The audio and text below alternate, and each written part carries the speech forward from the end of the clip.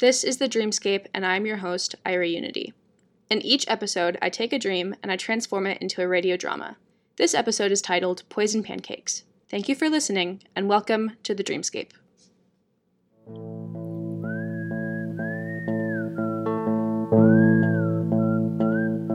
Two sisters approach a tall, old house. They speak in a nervous tone. They don't know what's awaiting them, but they hope for the best. Addie, I don't want to go in. It'll be fine. We just have to get in and out. We'll be fine. But what if... Hey, just trust me, okay? Yeah, okay. As the girls start walking towards the house, Lily starts to feel her heartbeat grow more rapid. She doesn't know what she will find inside, but she knows that she has to trust her sister if she wants to fix it. Do you know where to go? I'm pretty sure it would be upstairs. What is that? I don't know. I didn't think there would be anyone here. What do you mean? You didn't check? Well, I just kind of assumed. They said no one has been coming in or out of this place, so I just assumed that it meant it was abandoned. Well, if it isn't, what should we do? I don't know, but we should keep going. Excuse me? Can I help you? No, I'm really sorry. We were just going. Oh, don't be silly. I know why you're here. It's hidden pretty well upstairs. I don't take it down much anymore, though. It's better that it lives up there. Really? I'm sorry, girls, but I really can't let you get that box. I know it means a lot to your dad, but it belongs here with me. You have two options. We can make this easier, or you can make it worse for you and your sister. We really don't want to be any trouble. Really, we just... Excellent. Then we can make this easier. Sit down. As the girls sit down on a big cream-colored couch, they look around the room. Dust particles are floating, and the beams of light hit them as if they almost sparkle. There is a coffee table with old family photos and magazines scattered across it. Big yellow curtains hang limp from each window. The hardwood floor looks worn and used. It is unsettling how comfortable and inviting the house seems, considering what resided in it.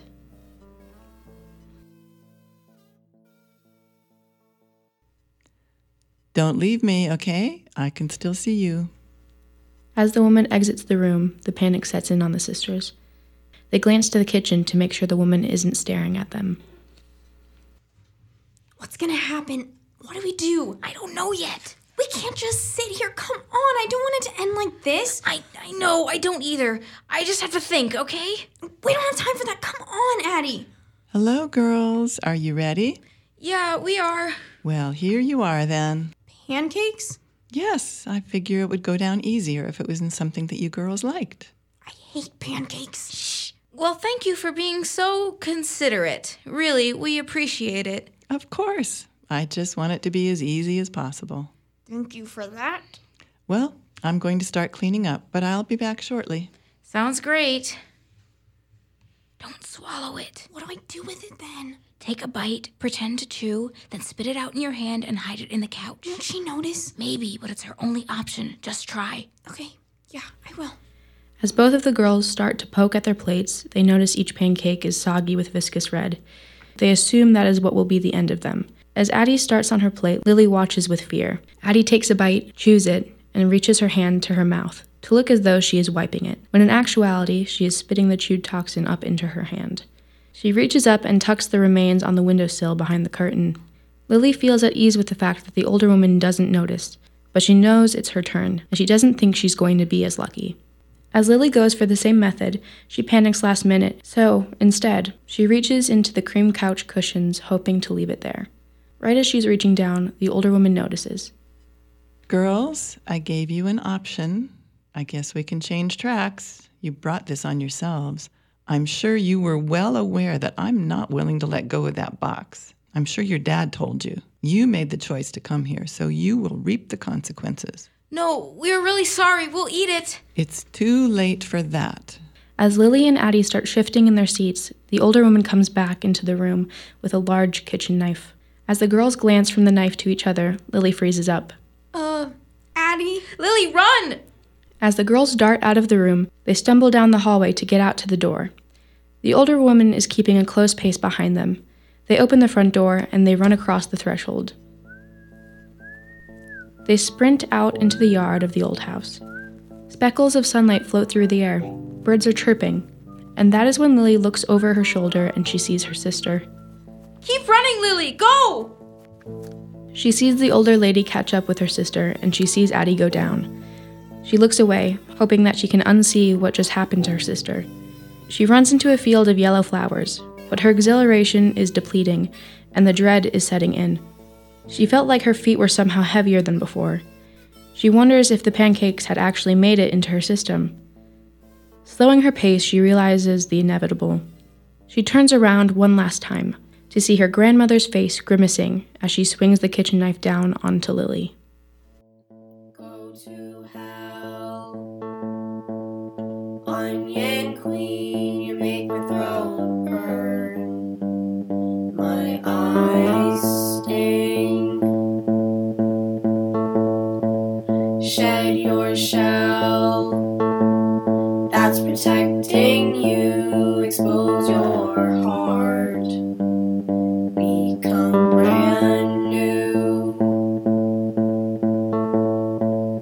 I am sick of your reprimands, where's your soul? I see only your hands. The problem here is your core, you are now near to the surface floor. Cry me a river of salted tears, you're gonna need to grab the shears.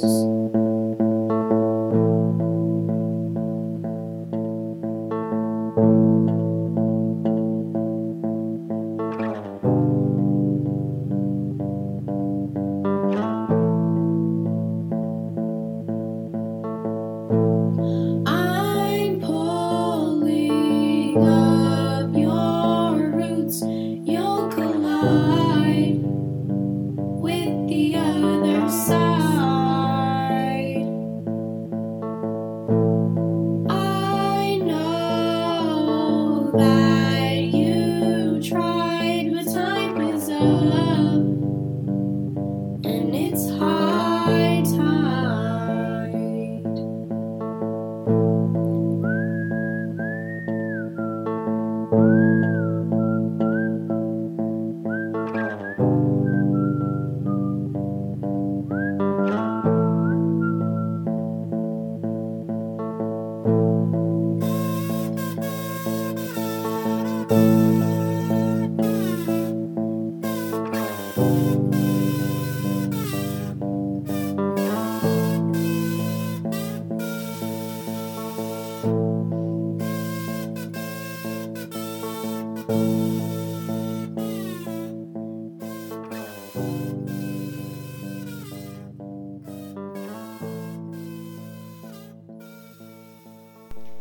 In October of my junior year, I was helping head up our annual haunted house.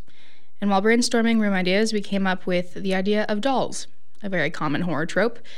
We were trying to find a doll to sit on a rocking chair in a dark room, and then I had an idea.